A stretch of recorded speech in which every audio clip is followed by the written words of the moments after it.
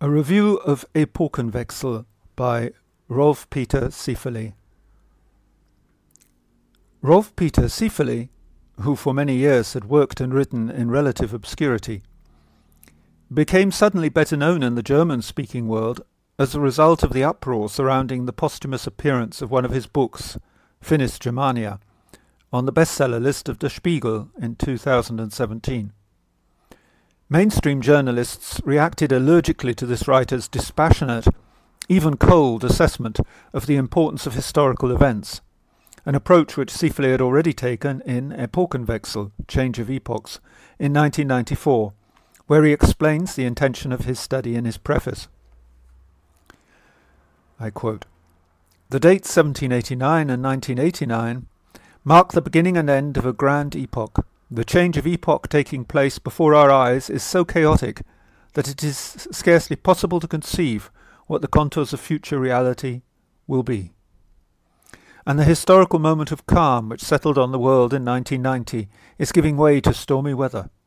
In this new time of upheaval, opposing fronts are arising and gradually acquiring a profile. The author of these essays wants to be understood as a neutral observer, one whose intention is to consider events in an unbiased a manner as possible and as free of prejudice as possible."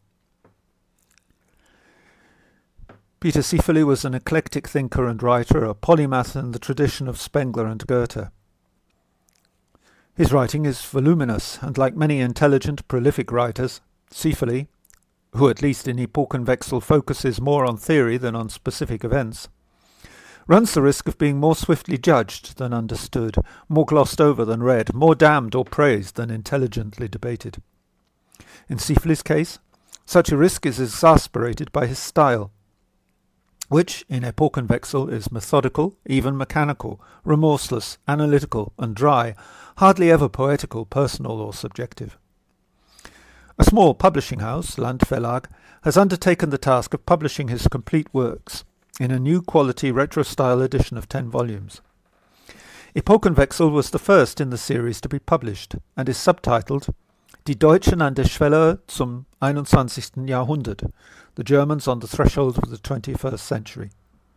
Landverlag is rightly proud of the standard of printing and binding of this second edition. Its thread stitching, silk screening, high-quality paper and fine typography make for an exceptionally smart general appearance. In reading Sieferle, I have a strong sense that I am hampered in commenting intelligently, because reading one work may not be enough to understand the writer properly. Epochenwechsel is the only book by Sieferle which I have read, and I sense intuitively that the achievement of this earnest and remorseless thinker must be understood in its entirety to be understood properly at all. Even referring to Sieferle presents a difficulty. What was he? A thinker? A sociologist? A historian? A scientist? An ecologist? A theorist? An essayist? He was all these things, and it is important in reading Epochenwechsel to know that he was not just any one of them. It is characteristic of Epochenwechsel to uncover the interrelationship and interdependence of apparently unrelated themes and challenges of our epoch. An overview of Sieferle's professional life shows that his career prepared him for the eclectic quality of his writing. He was born in Stuttgart in 1949 and raised in Heidelberg. He attended a private boarding school and subsequently read political science and sociology at Heidelberg and Constance universities. For a short time he was a member of the governing board of the SDS, the German Socialist Students' Union, and he obtained his university doctorate with a dissertation on the concept of revolution in the writings of Karl Marx, a dissertation which was later published. Sieferle's work at the University of Applied Science in Essen led to his being selected to study and compare the social acceptability of diverse energy systems in industrial social development, a study which he performed for the Ministry for Research and Technology between 1980 and 1984. Out of this experience he published a book on energy systems, Der unterirdische Wald, Energiekrise und industrielle Revolution, The Underground Wood, Energy Crisis and Industrial Revolution, which was published as a monograph by the Association of German Scientists, Vereinigung Deutscher Wissenschaftler, and published 20 years later in English. A later work was entitled Fortschrittsfeinde, Opposition gegen Technik und Industrie von der Romantik bis zur Gegenwart, Enemies of Progress, opposition to technology and industry from the Romantic era to the present. In 1984, Sieferle was promoted to a professorship in modern history at the University of Constance. He contributed many articles to the popular Bild der Wissenschaft, Picture of Science, and in 1987 he was commissioned by the German Chemical Industry Association, Verband der Chemischen Industrie, to produce the monograph Wege aus der Krise, alte und neue Muster der Technikkritik, Ways Out of the Crisis, Old and New Patterns of a Critique of Technology. In 1995 he published what he called 5 biographical sketches of writers of the German Conservative Revolution: Paul Lensch, Werner Sombart, Oswald Spengler, Ernst Jünger und Hans Freyer. Sieferles Work Rückblick auf die Natur, eine Geschichte des Menschen und seiner Umwelt, Nature in Retrospect, A History of Man and His Environment, was published in 1997. In 2017, Sieferle published Das Migrationsproblem, whose subtitle declared a central tenet of the writer: Über die Unvereinbarkeit von Sozialstaat und Masseneinwanderung, on the incompatibility of social state and mass immigration. From 1988 to 1993, Sieferle was Heisenberg Fellow for the Deutsche Forschungsgemeinschaft, German Research Foundation, a research funding institution which receives over €3 billion a year from the state in order to assist any scientific projects which the Research Foundation chooses to support. In 2010, Sieferle presented 3 expert contributions for the survey report Welt im Wandel, Gesellschaftsvertrag für eine große Transformation, World in Change, Social Contract for a Grand Transformation, for the German Advisory Council on Global Change. He was also co-editor of the professional publication Gaia. In its obituary for him, the European Society for Environmental History honoured Sieferle as one of the most important pioneers in the area of the history of the European environment. It can be seen that this man was for most of his life very much an insider and a willing servant of the state. However, differences began to appear by 1994 between what Sieferle was intimating and what those who commissioned his studies and research wanted to hear. With the publication of Epochenwechsel in 1994, it became clear that Sieferle had significantly changed his social perspective.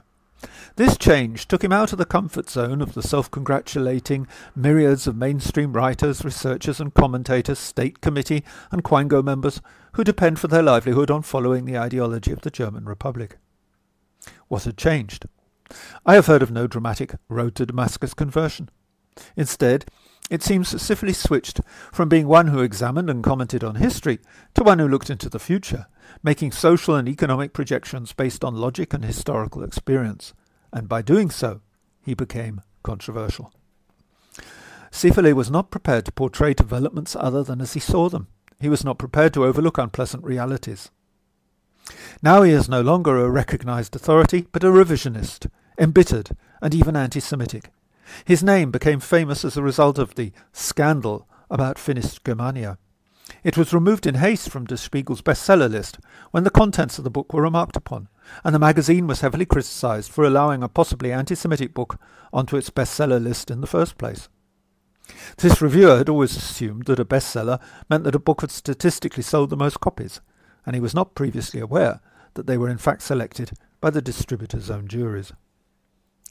A representative for Der Spiegel explained to the Süddeutsche Zeitung on July the 25th, 2017, that, quote, the decision was made to remove Finnish Germania from our lists because the book was unmistakably anti-Semitic, extreme right-wing and revisionist, an assessment which has already been discussed in the pages of this paper. The Süddeutsche Zeitung itself described Finnish Germania as miserable and conspiracy-laden, although, strange to relate, it had been on a recommendation list Book of the Month of the Süddeutsche Zeitung too.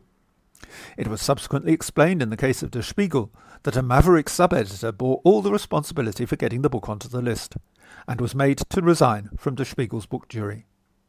Doubtless he will be wearing sackcloth and ashes for many years to come.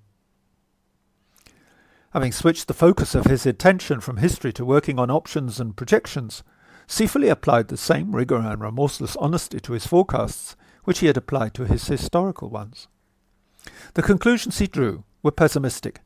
A critic for the Süddeutsche Zeitung berated Sieferle for his cynicism, and they did not harmonise with the business-as-usual mentality of centrist, pro-growth Western governments. I deliberately used the term pro-growth because Sieferle was singularly aware of the contradictions endemic to the ideology of growth, and it is crucial to Sieferle's argument, at this point similar to that of Jean-Claude Michéa, whose Notre ennemi le capital I have reviewed for Countercurrents, that the nostrum of economic growth is an inherent ideological component of a political theory of universalism. Sieferle does so with none of the sentimentality and romanticism with which most opponents of growth are associated. Far from being romantic and poetic in the manner of a Spengler, whom he in some ways resembles, Sieferle's analyses in Epochenwechsel are uncomfortably chill. He does not, as most socially critical writers, including writers of the political right, do, set out to insist on a fact which others, quote, need to be made aware of, nor does he write to give vent to frustrations which he then tries to back up with evidence. Rather, reading the pages of Epochenwechsel, I felt as though I were being presented with the unwelcome conclusions of a disinterested and grim-faced medical consultant about the condition of a friend or relative. Sieferle turns in Epochenwechsel to the fields he specialized in: resources, energy use and sustainability, social trends and power relations, and projects verifiable trends, verifiable because subject to the stress test of impartial reason.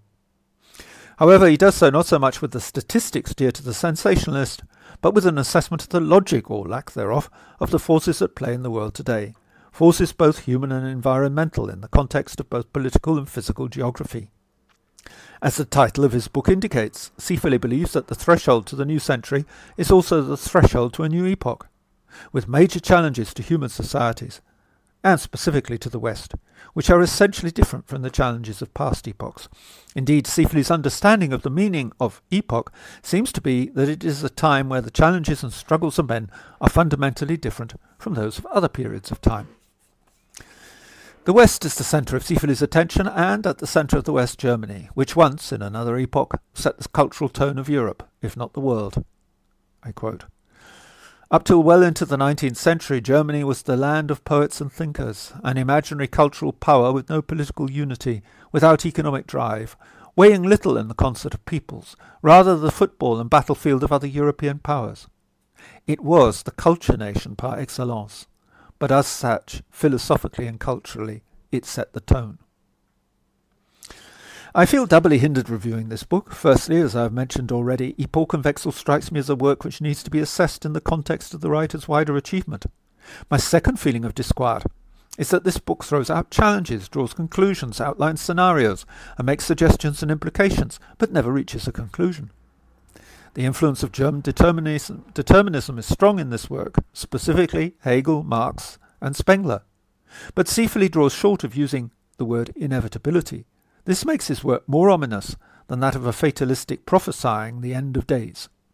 Again, I am reminded of a grim-faced, taciturn consultant. "I have shown you the facts, draw your own conclusions." As Sieferle himself states, he proffers no resolution of any dilemma, nor settlement of any looming contradiction. All he wants to do is to draw attention to them. It is as though a physician has provided a detailed and ominous diagnosis, but when asked to prescribe a cure, protests, "That is not my job." Epochenwechsel provokes argument and thought in order to clarify what is being said, but does not provide much argument, and it is thought is only the thought of a logician. In other words, this work can be summarized as invitations to discussion or setting up my workshop on the social changes of a new epoch. And therefore the book is hard to judge, for just as poems should be heard before they can be definitively judged, or a theatre play performed, so I feel that this book should first be the subject of a workshop, a group task, a brainstorming, before it is assessed. It should not simply be read and understood, or in the case of establishment media, not understood. It should be the focus of discussions and group studies. This sense that I had is partly attributable to Sieferle's background in science and practical studies. His career must have required him to organise many presentations and workshops. Epochenwechsel is not a polemical call to arms, nor an impassioned plea. Rather, it is the representation of findings in terms of interacting cultural and material developments. One is reminded in this respect of Oswald Spengler, who also wrote in terms of epochs, cultures, and cultural parallels, but one is struck by a major difference too. Oswald Spengler wrote lyrically. Sieferle is an anti-poet. He is lacking in any sensibility whatsoever for a higher being of any kind, be it fate, providence, or God. Even nature seems only to exist by interacting with people. Epochenwechsel ignores the inevitable, the spiritual.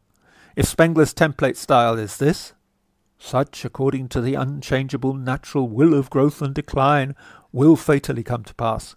Sieferle's is this. Given these circumstances, or trends projected to this point, caused by these contradictions, all things being equal, it can be expected that such will in the future be so. It can be seen that Epochenwechsel does not make for easy reading. It is not that the language is especially complex, nor is Sieferle's subject matter abstruse or obscure. Epochenwechsel is difficult because the writing is that of an analyst, a remorseless inquirer who is not prepared to relax to relate an anecdote or illustrate with a colourful example taken from life. The book lacks outrage, admiration, or a subjective undertone, prejudice which might attenuate the oh-so-rational analysis. To pursue the analogy of the physician, this is a remorseless consultant's explanation to a patient of the meaning of long-awaited tests. The results are not encouraging. Liberalism failed, major paradox between cosmopolitanism and particularism, failure of national state, rise of tribalism, exhaustion of natural resources, and above all, Mrs. Geyer, I am afraid the demographic graph is showing a constant increase in population pressure. Dr. Sieferle, please tell me the worst. I think I have made the situation abundantly clear. The universalistic optimism which your husband's body has accumulated has stimulated a dangerous, high hyperpopulation reaction in the spleen. His bodily resources are under contradictory pressures. We may soon be observing convulsions in the upper torso and damage to the liver. Furthermore, Sieferle, like all cautious and unemotional physicians, shies away from spelling the grim prognosis out in fatal words, but his message implies that there is little more that we can do, assuming we want to. Without radical change, the West, as we know it, will buckle under too much material ideological pressure and contradiction. Epochenwechsel is divided into 7 chapters. Zeitenende and Zeitenwende, End of Times and Time Changes. Deutschland van de Siècle, Vernunft oder Leben, van de Siècle Germany, Sense or Life. Der Prozess der Globalisierung, The Process of Globalization. Die Politisierung der Technik, The Politicization of Technology. Fronten der Umweltpolitik, Fronts of Environment Politics. Und die Grenzen des Universalismus, The Limits of Universalism. In his preface, the writer acknowledges that the task he has given himself of predicting the change and the nature of the change from one epoch to another is a much harder task than the short-term prediction of, say, the imminent collapse of the Soviet Union. Sieferle insists that he is not making statements of inevitability, but rather is outlining the appropriate question to ask from the point of view of social, economic, cultural, ecological and political understanding. Sieferle insists that the fundamental problems of today, which from past experience we can project into the future, are widely known, allgemein bekannt. Sieferle lists them: the worldwide structural change in means of production, the control of technical development, the challenge of ecology, and mass human migration to what he calls, with emotionless sobriety, prosperity zones, and the social and ideological convulsions which accompany such epochal shifts. Sieferle describes himself as a neutral observer of these trends, one who seeks to observe and comment on development without bias or prejudice of any kind.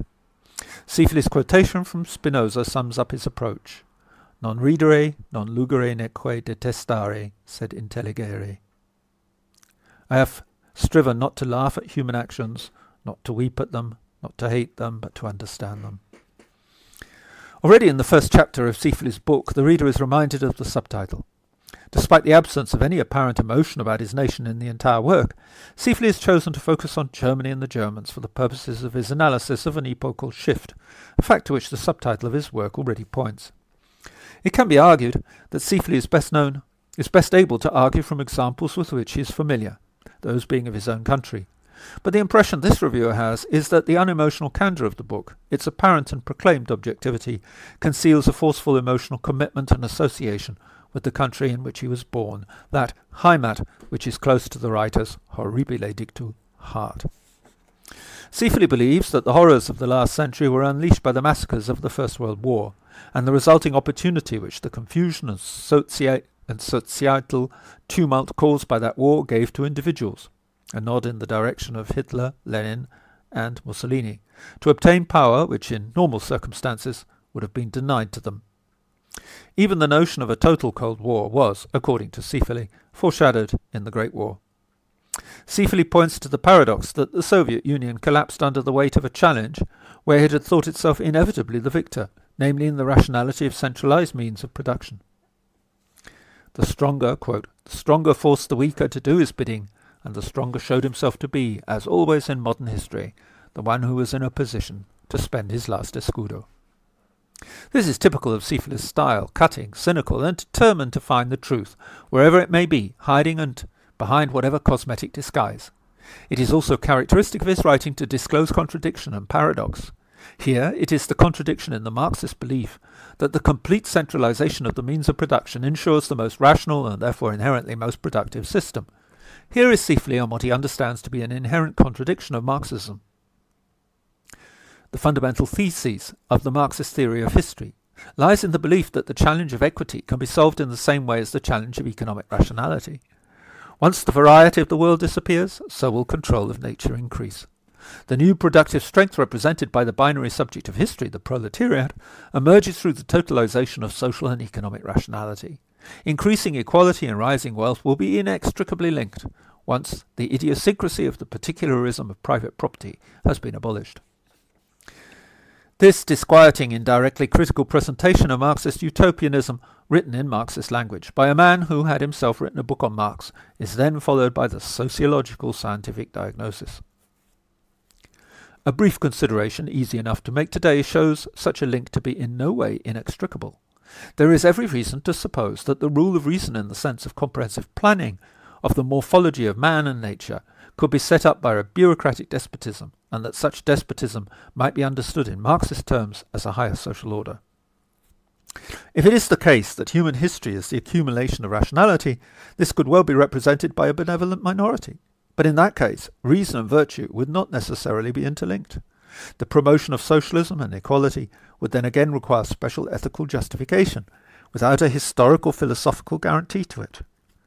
Socialism would then be back to the old eternal zero-sum game of straining to gain power and status.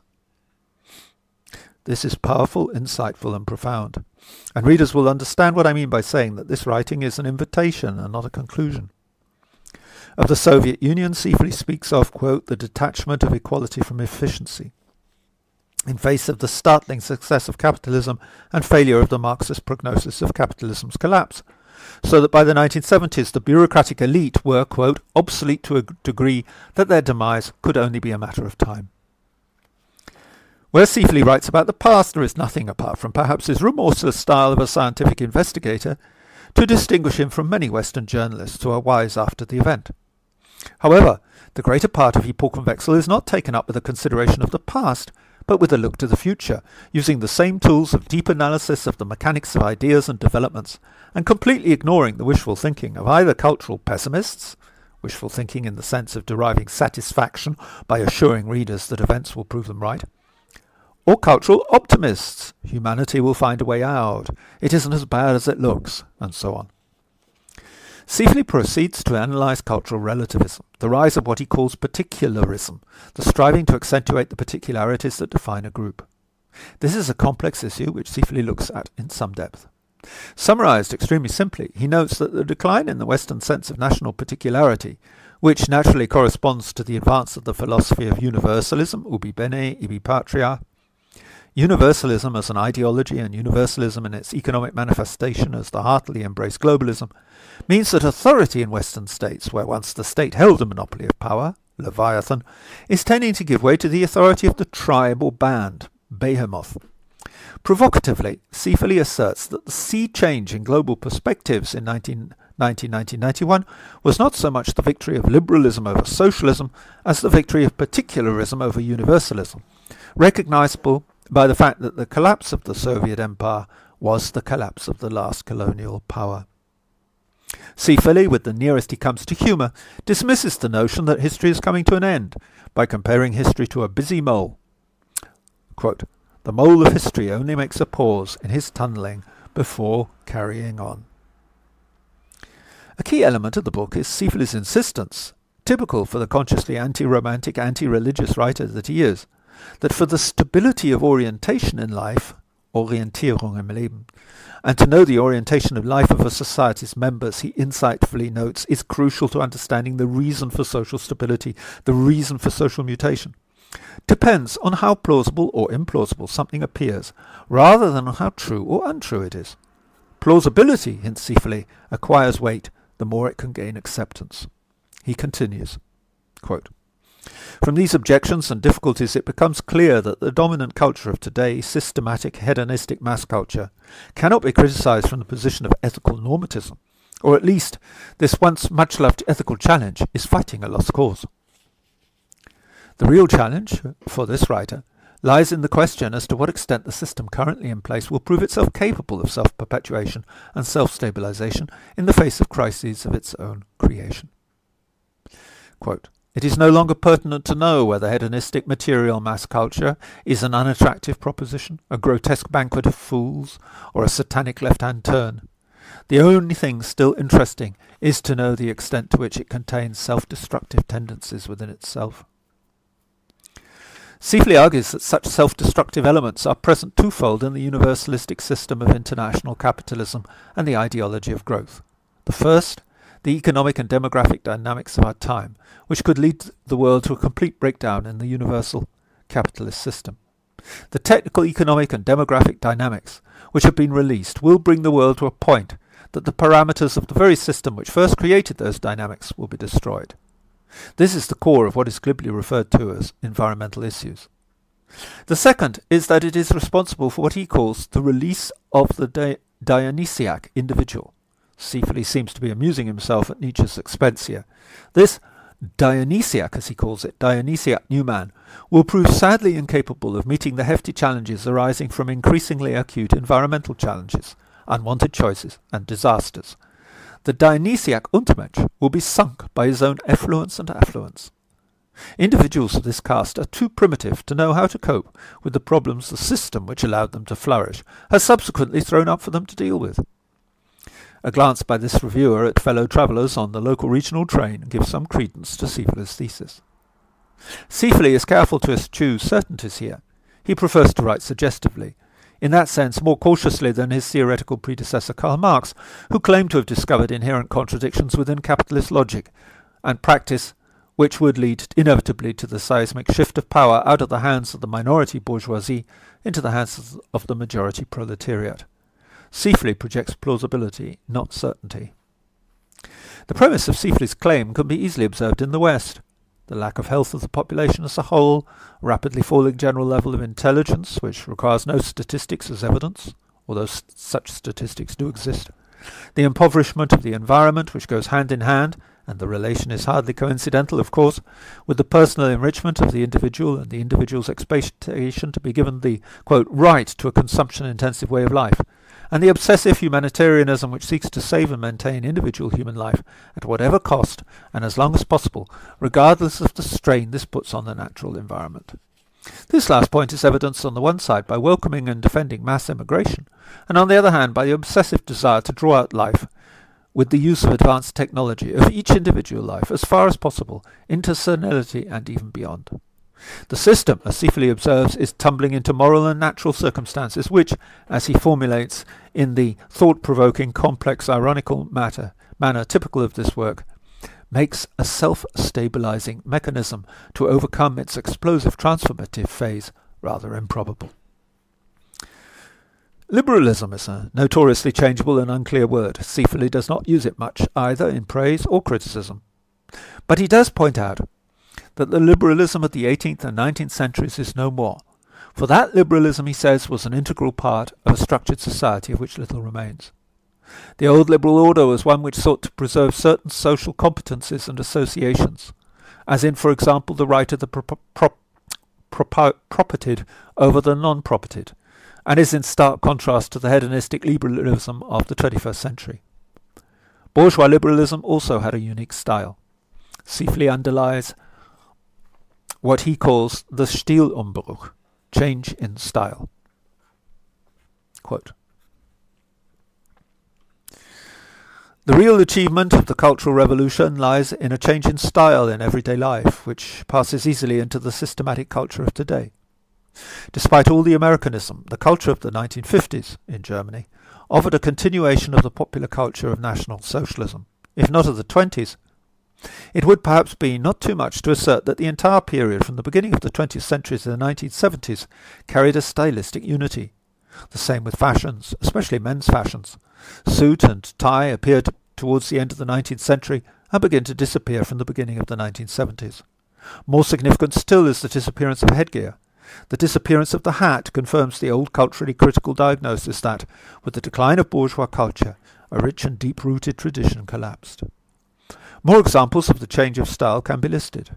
Modern culture and architecture, enthusiasm for technology, space exploration, faith in progress, the romanticism of the popular song supplanted by orgiastic rhythmical rock music, the decline of conventions replaced by increasing informality, the disappearance of the earnestness and assiduousness of culture, the self-assurance of technical civilization, which began to set up its monstrous monuments in the 60s. This is insightful but dogmatic to the point of ignoring countercurrents. It is simply wrong to speak of the popular song supplanted by orgiastic rhythmical rock music. On the contrary, country music and popular music have held up well against the challenge of rhythmical rock music. This is one of several examples of the writer's tendency to occasionally make dogmatic and debatable, or even obviously erroneous assertions, as though they are widely acknowledged fact, in stark contrast to his promise that he is merely going to report on trends and events, making objective projections from them. Sieferle announces sudden breaks in epoch, style or culture, whereas in fact many cultural changes do not take place abruptly in the way he describes, and not without resistance. Another example of dogmatic and, in my opinion, unverifiable and at best questionable claims can be found in his discussion of the environmental crisis, where he states, "The current environmental crisis is primarily a matter of human culture, even when it leaves manifest traces in non-human nature.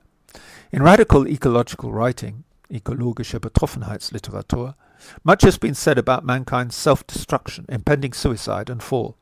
On closer examination, however, we can see that it is nearly impossible, so gut wie unmöglich. Mankind as a species is not to be found in the range of fall-off scenarios. Humans are intelligent generalizers capable of surviving in practically any ecological system of the world. Homo sapiens is practically indestructible. Along with rats and multitudinous species of insects, humans would probably survive an atomic war or even an extraterrestrial collision." Really? I do not have the writer's scientific training, but I am still fairly sure that the use of the entire nuclear arsenal at the disposal of mankind might make the continued survival of our species more than a little problematic. Elsewhere, Sieferle claims that there have been many mass exterminations in the variety of the planet's fauna and flora, so there is nothing exceptional, or even exceptionable, about the one that has just been triggered by the population explosion of Homo sapiens. There have been other dramatic collapses in the variety of animal and plant species on the planet before the arrival of man, but not many. Sieferle surely knows this very well. Assuming Sieferle is not intentionally misleading his readers, it is astonishing that someone with his experience, knowledge and intelligence should have made such a statement. At the very best, he can be accused of being occasionally cavalier when presenting very important facts and figures. Sieferle the writer is in constant danger of becoming Sieferle the dogmatic presenter, but in contrast to the audience at a presentation, the readers of a book cannot draw the writer up and say, "What is your evidence for this?" In this passage and elsewhere, I felt that there is a subjective engagé waiting to escape from the shell of the hatchet-faced man of science. Perhaps in a corner, Sieferle the professional, dispassionate consultant breaks down and weeps. This does not distract from the principle, however, which is that industrial society is created with what Sieferle calls a gentle apocalypse, sanfte Apokalypse. Like Stilumbruch, sanfte Apokalypse is an expression likely to linger in the memory, because it brilliantly encapsulates a complex truth. In this respect, there is undoubtedly an advantage of reading this writer in German. Some of the subtleties of Sieferle's often arresting and unusual choice of words, which rely heavily on a German philosophical tradition of long combination words pregnant with implication and nuance, would be lost in translation. Sieferle goes on to argue that the democracy which today represents human values and is supposedly liberal is nudging closer to the absolute state, not despite the isolation of the individual but because of it. Quote, in both cases of democracy and totalitarianism, the old relation of liberal personality in bourgeois society is replaced by the novel relationship of atomized individual and systematic society. The post-liberal democratic individual, identifying with the democratic system, comprises a highly complex and ever-moving compromise between the excessive hedonism of the Dionysian individual and an instrumental discipline which allows for an exact calculation of means and ends. What National Socialism, Communism and modern democracy have in common, according to Sieferle's provocative analysis, is that they seek a solution to the challenge of behemoth in a society where, and here Sieferle surely is true to his debt to Marxism, capitalism has extirpated old hierarchies, allegiances and faiths. Sieferle frequently refers to the Leviathan, very much in the Hobbesian tradition. The Leviathan is the state created out of necessity in the form of a social contract. It occurs to me at this point that while Sieferle is many things, he is no anthropologist. There is no suggestion that a state may grow biologically and organically, which is the obvious and oft-mooted critique of Hobbes, Locke and Rousseau, who insisted all that the state is created by social contract. Sieferle seems to take the notion of the social contract on board with no regard to the traditional critique of this model. This ensures that society functions by guaranteeing the security of the citizens in return for granting to the state a monopoly of the rights to employ violence. The metaphorical figure of another Hebrew monster, the behemoth, is also used by Sieferle, so far as I am aware originally, to refer to the power of the strongest in a society where there is non-existent or ineffective central authority. Favouring one or other legitimacy will depend on the individual's own circumstances. Sieferle draws on extreme cases to make his point. A prisoner under a dictatorship favours the uprising led by inspiring and fearless rebels to overthrow the regime. The citizen living in a state of anarchy yearns for the ruler with the iron heel. As one wag put it, the conservative is a liberal who has been robbed in the street. The liberal is a conservative who has been beaten up by the police. We live in a dominant culture of valuing individual human life above all else. Individual human life must be extended as far as possible, and this is the highest priority. In view of this, there is no posture which can enable the individual to overcome his or her fear of death. According to the old analysis, which Sieferle follows, such weak civilizations as those based on hedonistic individualism are doomed to collapse in the face of barbarians who are drawn to the luxury of the decadent society and can easily overthrow it. This vision has been fairly standard fare in reactionary and nationalist narratives. But Sieferle, with that originality of thought which makes him outstanding, does not stop there. Pursuing the obvious end that the contented man should be the last man means that hedonistic universalism is equipped with the impulse to eradicate the barbarians, not by military action, but by means of homogenization and universalism. However, such an attempt in turn may itself be stymied by the ecological consequences of the West's success. The more that potential barbarians are pacified, the more they flourish, with the assistance of technology and knowledge, medical assistance, for example, the combating of disease, and aspire not to conquer directly, but to a standard of living comparable to that of the West. The non-white world wages war not so much with panga or bomb, as with demands for justice and birth rates. Each world citizen wants to have the money to buy his own car, rather than rob someone else's. But the world cannot take that strain. The ecology of the world will break down, unleashing a catastrophe which will in turn destroy the hedonistic universalism which currently dominates global material aspirations. The old order is overrun rather than overthrown. Sieferle quotes Matthias Hawkes. How can a society which is thoroughly soft tackle the hard problems of the future? In Chapter 4, Sieferle notes what he calls the creeping up of globalization, a development which is gradually acquiring a profile. In the age of globalism, national economies have become one more part of the world market. Quote, the world market is no longer the result of interaction of specific national economic units, but the reverse today is true. Individual national economies are the result of differentiation within the global market. Economies are supranational and increasingly free of national restraint. In the global economy, the successful firm is a lean firm with lean management and a reduced workforce. Labour-intensive aspects of business are outsourced. Sieferle sees humanistic values in the West challenged by what he regards as one of the two most significant developments of our time, the the other being ecological disaster, namely the collapsing of national and natural borders.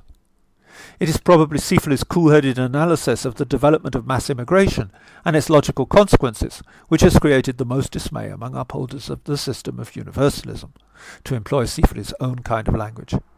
Ever poised to spot a contradiction within a system of thought or ideology, Sieferle hammers home the point that the social state, the state which protects its workers, its sick and its retirees, cannot survive a policy of millionfold immigration.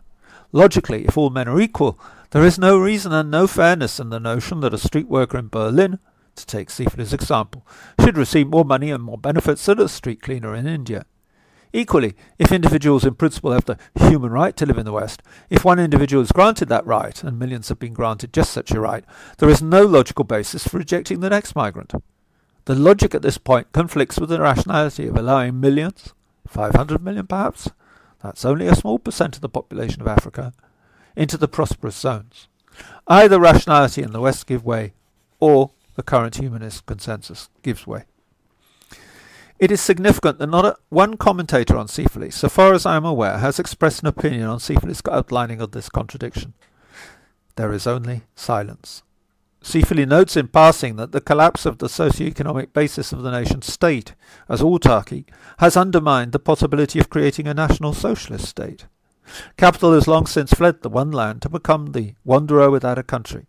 For Sieferle, neoliberalism and National Socialism are the two extremes between which a realistic, realpolitisch, society of the future must be erected.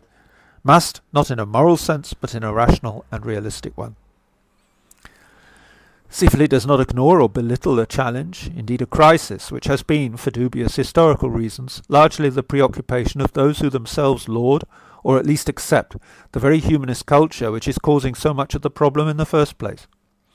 In the 6th chapter, Sieferle suggests that the epoch-making change in human history of recent years was not, as many claim, the collapse of the Soviet Union, an event which Sieferle regards as merely the confirmation and fulfillment of a long-term trend. Rather, as the collapse of a dam is itself not so much the noteworthy event from an analytical or technical point of view, it is the first irreparable visible weakening caused by structural failures arising before the visible signs of impending collapse appear.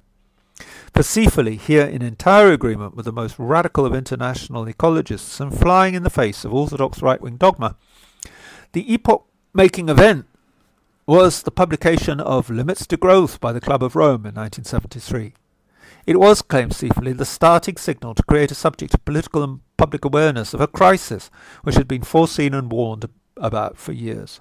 Then, Sieferle writes remarkably and radically, quote, "The thought of a threatening environmental crisis had dealt a death blow to the liberal project of global modernization at the very moment when many thought it had achieved ultimate victory."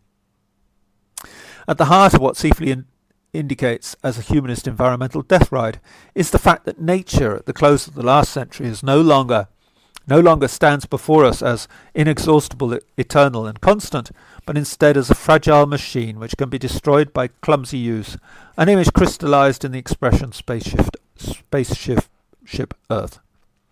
Noting that most writing and commentary on environmental issues places man at the corner of the issues discussed, Sieferle insists that there is no such thing as abstract man in relation to environmental issues. This strikes me as profound and necessary observation. The very concept of man unrelated to a system or standard of living, or cultural or economic status or expectation, is unreal, abstract, an ideological construct. The French New Right had repeatedly criticised the abstract concept of man in terms of human rights. But precisely here I feel that Homo sapiens is universal as a biological species, not at all an abstraction. The Tutsi villager, the American prisoner, anyone who undergoes mistreatment or torture regardless of race or culture, who suffers from disease or undergoes physical distress, undergoes an experience which is common to our species. It is not in the animal sense of pleasure or pain, warmth and satiety, that man is an abstraction, but in the area of culture, albeit that culture may be biologically influenced or even determined. It is there that the notion of man becomes abstract, not in the area of specific physical rights, regardless of whether such rights should prevail or not. Biologically, people are animals, Homo sapiens, which will do anything to survive as individuals. because this is what individual humans, like all individual mammals, are programmed to do. But the expectations of people as beings with a concept of time, history and fate, that is to say, people as more than just animals, are linked to their culture and their environment. It is precisely the universal system of growth, the relentless humanism of globalizers, which has created a fictional man, equipped at birth with inalienable human rights, with identical aspirations and claims to the privileged and well-fed people of the prosperity zones. Put simply, the West, or if one prefers, international capitalism, bears an immense responsibility for environmental crises because, as capitalists are bound by nature to optimize profits and expand, to grow in a global environment, they have inevitably raised the expectations of the world's population of Homo sapiens higher than the ecological system of the world can hope to bear. This view recalls that of Garrett Hardin. Quote, "Wherever one seeks to draw a line, Grenze ziehen, a pun in German on drawing a line and crossing and creating a frontier, one comes into conflict with the principle of humanitarian universalism, because the first immigrant to be turned away could insist that his case is only different from that of the last immigrant to be admitted, a matter of chance. Since such logic applies to each individual immigrant, no politically defined limits to immigration could be extrapolated from universalistic principles. So one arrives at a logical dilemma, one which corresponds structurally to Garrett Hardin's tragedy of the commons. We know now that there are no simple solutions to such challenges. It is difficult enough to detach oneself from familiar and trusted prejudices in order to consider the problem soberly and dispassionately." Sieferle did not believe in an abstract man as destroyer of an abstract nature, nor does he believe in an often implied pre-industrial harmony and interaction of man and nature in a sort of pre-Lapsian garden. At one point in Die Umweltkrise, Sieferle's argument becomes disingenuous. He points out that from a higher perspective, assuming the evolution of the planet millions of years before Homo sapiens existed, the massive destruction of species was nothing unusual. Most scientists speak of 5 mass extinctions in the past and the 6 caused by man now underway, and sees from the perspective of nature there is no such thing as the destruction of nature, but rather, quote, "the modification or transformation of natural conditions." As already mentioned, someone with Sieferle's considerable experience, knowledge and intelligence must be aware, firstly, that the mass destruction of species is by no means a frequent occurrence in the history of the only planet to date for which we can chronicle a zoological history. And secondly, when anyone speaks of destruction of the environment, the reference is to the destruction of a qualitative environment as it is expressed by human beings and or other life forms, and not the environment in the sense that the planet is set to exist in identifiable form with some kind of environment, even lifeless, in a given solar system orbiting a given star. Finally, to belittle the destruction of the environment as, quote, "the modification or transformation of natural conditions," i.e. material composition, is at once a worthless platitude. Does anyone suggest that matter itself vanishes when the environment or a species inhabiting it is destroyed? And entirely ignores the fact that development, a value-loaded expression if there ever was one, consists certainly in the destruction industry, that is to say, of a shift from living to dead material, and that precisely this very point which Sieferle so high-handedly calls transformation, is at the very core of a radical critique of the politics of growth, namely that it transforms living matter into lifeless matter. Sieferle has replaced one hypocritical word, development, which globalizers use, with his own, transformation, no less deceptive and euphemistic. If Sieferle is ignorant of this focal concern of environmentalists to hinder the progress of the monoculture of death, then he ignores a major driving force both of the internationalist system he critiques and the apprehension felt by the increasing numbers of its skeptics, critics and opponents. Sieferle, however, is far from arguing that there is no environmental crisis. The 6th part of Epochenwechsel, 55 pages long, is on the fronts of environmental policies, a strange title underlying Sieferle's view of environmental policy as an important element of political struggle. He considers the environment crisis in its cultural context as a challenge to the humanist internationalism of the optimistic world of unlimited universal growth. The culture which has reached crisis point is the expanding industrial system, a system in which growth is the accepted aim and acknowledged as such by an overwhelming majority of journalists and politicians. It becomes clear why Sieferle regarded the publication of Limits to Growth as epoch-making, not because of the message it had about the future of the natural environment, but for the message it had for global capitalism as a political ideal. His critique is not so very far from that of the left, which hijacked the Green movement decades ago and has bent it into a critique exclusively of the West, rather than a critique of Homo sapiens as a species.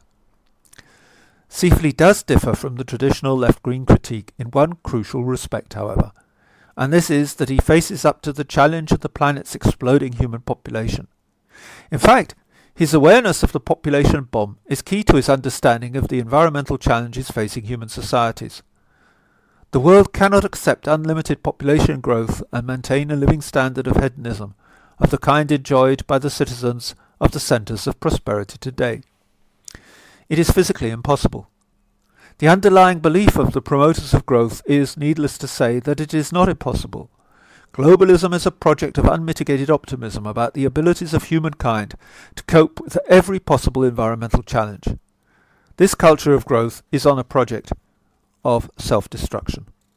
This specific culture of growth and expansion is in, quote, self-destructive conflict with its natural environment. A key element of this culture is speed. Speed plays an important role in natural gestation and cycles, of course, and the acceleration of the process of consumption is an aspect of a process detrimental to the environment, seen from a biological perspective.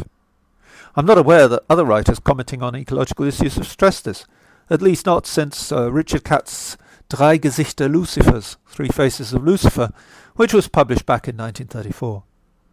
Then there is the aspect, perhaps influenced by new right thinkers, that human beings have, through their system of global growth, created a global monoculture, which is from an objective evolutionary perspective, quote, a perilous procedure. If the global monoculture, as Sieferle calls it, is perilous, one may ask, perilous to whom or what? He himself has dismissed the idea of an abstract nature and abstract man, and furthermore stated, without argument, that Homo sapiens can survive everything it devises to undermine itself. Be that as it may, Sieferle's environmental weather forecast is Gale Force 8. The ever-expanding world population and the growing demand for higher living standards, declining resources and sources of energy will be too much for technical innovation.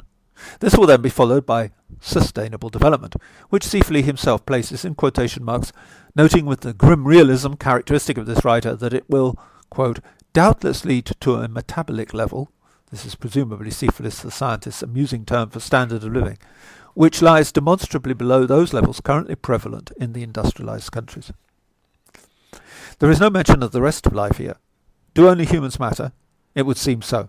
Sieferle's entire approach is anthropocentric. He obviously has no sympathy for deep ecology.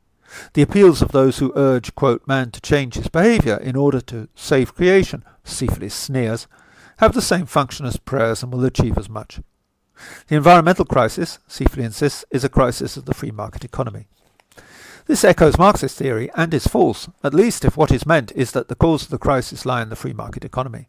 There is no evidence that planned economies manage environmental standards better, quite the reverse. But perhaps the writer means that the environmental crisis is a crisis of the free market economy, in that it is a major problem for the free market economy. Either way, the solution is essentially collective and general, which means it is political. Sieferle rightly insists that the quality of the environment is not a matter of personal choice, although I would modify his statement by adding that it is not a question of personal choice alone. We are individually quite capable of influencing the environment for better or worse. Even so, it is true that the crisis has reached an extent where strong-handed political measures are necessary to solve it. The level of accommodation with a natural environment will be the measure of a strong will, and this is in crass contradiction with any free market economic system. This review has an example to hand of the necessity for central authority in environmental questions. A friend of his was the manager of a leather-producing plant which polluted the local river with toxins that could be filtered, but only at great expense. The filters were actually mandatory by law, but were ignored by all leather-producing plants. The manager told me that the company dared not introduce the expensive filters without the assurance that the competition would be likewise compelled to follow suit. Otherwise, their competitors would gain a price advantage. So I asked him, What would you say if the government enforced the law for mandatory filters in all leather factories with hard penalties for lawbreakers? Excellent, he said. No problem with that whatsoever. In fact, it would be a good thing. No one likes polluting rivers. It's just that we can't risk giving advantage to the competition, and the government is frankly too weak to enforce the law. Local authorities are corrupt, you see. They look the other way. The same argument about a level playing field for competition can obviously be said, and has been said, about goods produced outside Europe, which do not conform to European environmental standards. The way to counter unfair competition is either to reach international standards or impose import tariffs to compensate for the, quote, unfair competition. Sieferle provides a cogent critique of modern socialist proposals for ending, or at least halting, the deterioration of the environment. The call for more or maximum freedom for the individual, which is also part of modern socialism's program, is in sharp contradiction with the call to restrict the leeway given to entrepreneurs insofar as the environment is concerned. The critique is not new, and has been made many times before Sieferle. The second critique, which is more original, is that the left's analysis inevitably veers towards separating victims and criminals. For example, the recent British Labour slogan of "For the many, not the few," whereby the supporters of socialist change always identify with the many, who will benefit from the proposed state improvements, and blame for injustice or failure can always be apportioned to a nebulous them. It is notoriously unclear who the few or they are. It is especially the case in connection with the deterioration of the environment. Sieferle says that trying to identify the many victims from the few miscreants is to enter into a maze from which it would be difficult to exit, knowing who is responsible for what extent of environmental damage. After all, a large degree of damage originates not in production but in consumption, and production in a free market economy is itself responding to demand. Sieferle is right to object to the attempt, so characteristic of much left-wing thinking, to shift blame to ill-defined minority, relieving the many deserving and exploited victims of responsibility for their own behaviour. As for those whose programme is officially focused on ecology, the lack of realism among Greens is, as Sieferle notes, demonstrated by the fact that they are markedly hard of hearing, as he quaintly expresses it, when it comes to Malthus and the population bomb, the development which lays at the centre of the original limits to growth. The guilt for overpopulation, if guilt it is, lies primarily with those who have children they cannot feed. This apportioning of guilt has been completely overturned since the publication of the Club of Rome report, and now guilt is said to lie with the greed of a few and the unfair distribution of resources. This is a major, powerful falsehood to which a large part of Western society adheres. International humanism, coupled, it must be said, although Sieferle surprisingly omits this point, with the cultural and racial guilt of white nations, now makes criticism of non-white demographics taboo. The political solution of an authority not awed by such a taboo is clear. Aid should be closely linked to a reduction of birth rates. Countries which do not tackle the issue of high birth rates should have all aid cut off and be allowed to deal with the problems of their own making themselves. If they cannot do so, nature will do it for them. This leads to what Sieferle considers an alternative to the ecological dictatorship, his words, which the crisis of the time arguably demands. An alternative would be a strategy of containment within the parameters of a liberal economic system. This system is technical and is partly in place. Pollution has made a health hazard of swimming in many lakes and rivers, so open-air swimming pools in prosperous areas are built as alternatives to nature.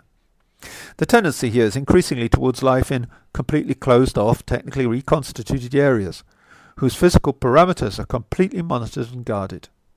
This, along with the virtual world of a nature which is only before our eyes in appearance, seems to have progressed significantly just since Sieferle wrote this book, while the natural environment in the world continues to decline. Whether one alternative might be more effective than another, or more likely to establish itself if and when the deterioration of the environment demands it, Sieferle does not say. So there we have two solutions, political ones at least, but this gloomy sceptic has not finished. Quote, "The sceptic may see that neither planned alternatives will really get on top of the problem. The subject of the environment will seem to be very much left-wing, because it is mainly acknowledged by those who act in a socialist tradition, while on the political right, the strategy of playing down the relevance of environment as a political issue is the strategy which is most often followed. But the issue will soon be impossible to ignore. Increasingly, however, the destruction of the environment is part of a problem, a theme, to which a wide variety of responses is possible." Unquote. Sieferle notes that environmentalists, like all optimists of the 18th century, who have so deeply influenced modern thought, believe that man is, or at least should be and could be, constantly progressing. "There is no logical compulsion to assume such a premise," says Sieferle, "for the premise is not rational, it is an ideological wish. We might be prepared to take a reduction in the state of man's happiness." Sieferle wonders if society might, partly as a result of necessary environmental protection measures, move away from the notion of the right to happiness. The strength of environmental politics lies in its realism. There is no reason for believing, notes Sieferle darkly, that an active environmental policy in the sense of dealing with the consequences of the environmental crisis will be undertaken altogether in a humanistic, universalistic sense. Sieferle is quite adept at unsettling his readers with menacing understatements. By way of conclusion, Sieferle notes that a many-faceted multicultural world will be better equipped to deal with environmental and social upheavals than a universal global civilization which fatally promises the citizens of the world more than the world can supply. It is, after all, not a given, just because the peddlers of the current universalistic dogma present it as a given, that the cost of environmental catastrophe should be equally or even equitably borne. Sieferle's third alternative, after a universal dictatorship or liberal elitist retreat, is that of a retreat to regional and societal self-sufficient groupings. I use the word retreat intentionally. All solutions which Sieferle considers are solutions involving retreat or sacrifice. He calls it reactive environmental policy, reaktive Umweltpolitik, as opposed to what he calls the causale Umweltpolitik, which is currently, he notes, the only environmental policy regarded as legitimate, namely to seek a fairer distribution of resources in the face of scarcity at a global level. The reactive policy would not seek to be fair in the sense given to fairness by those who believe in a universal egalitarian man, according to which any one human individual enjoys the same intrinsic worth as any other.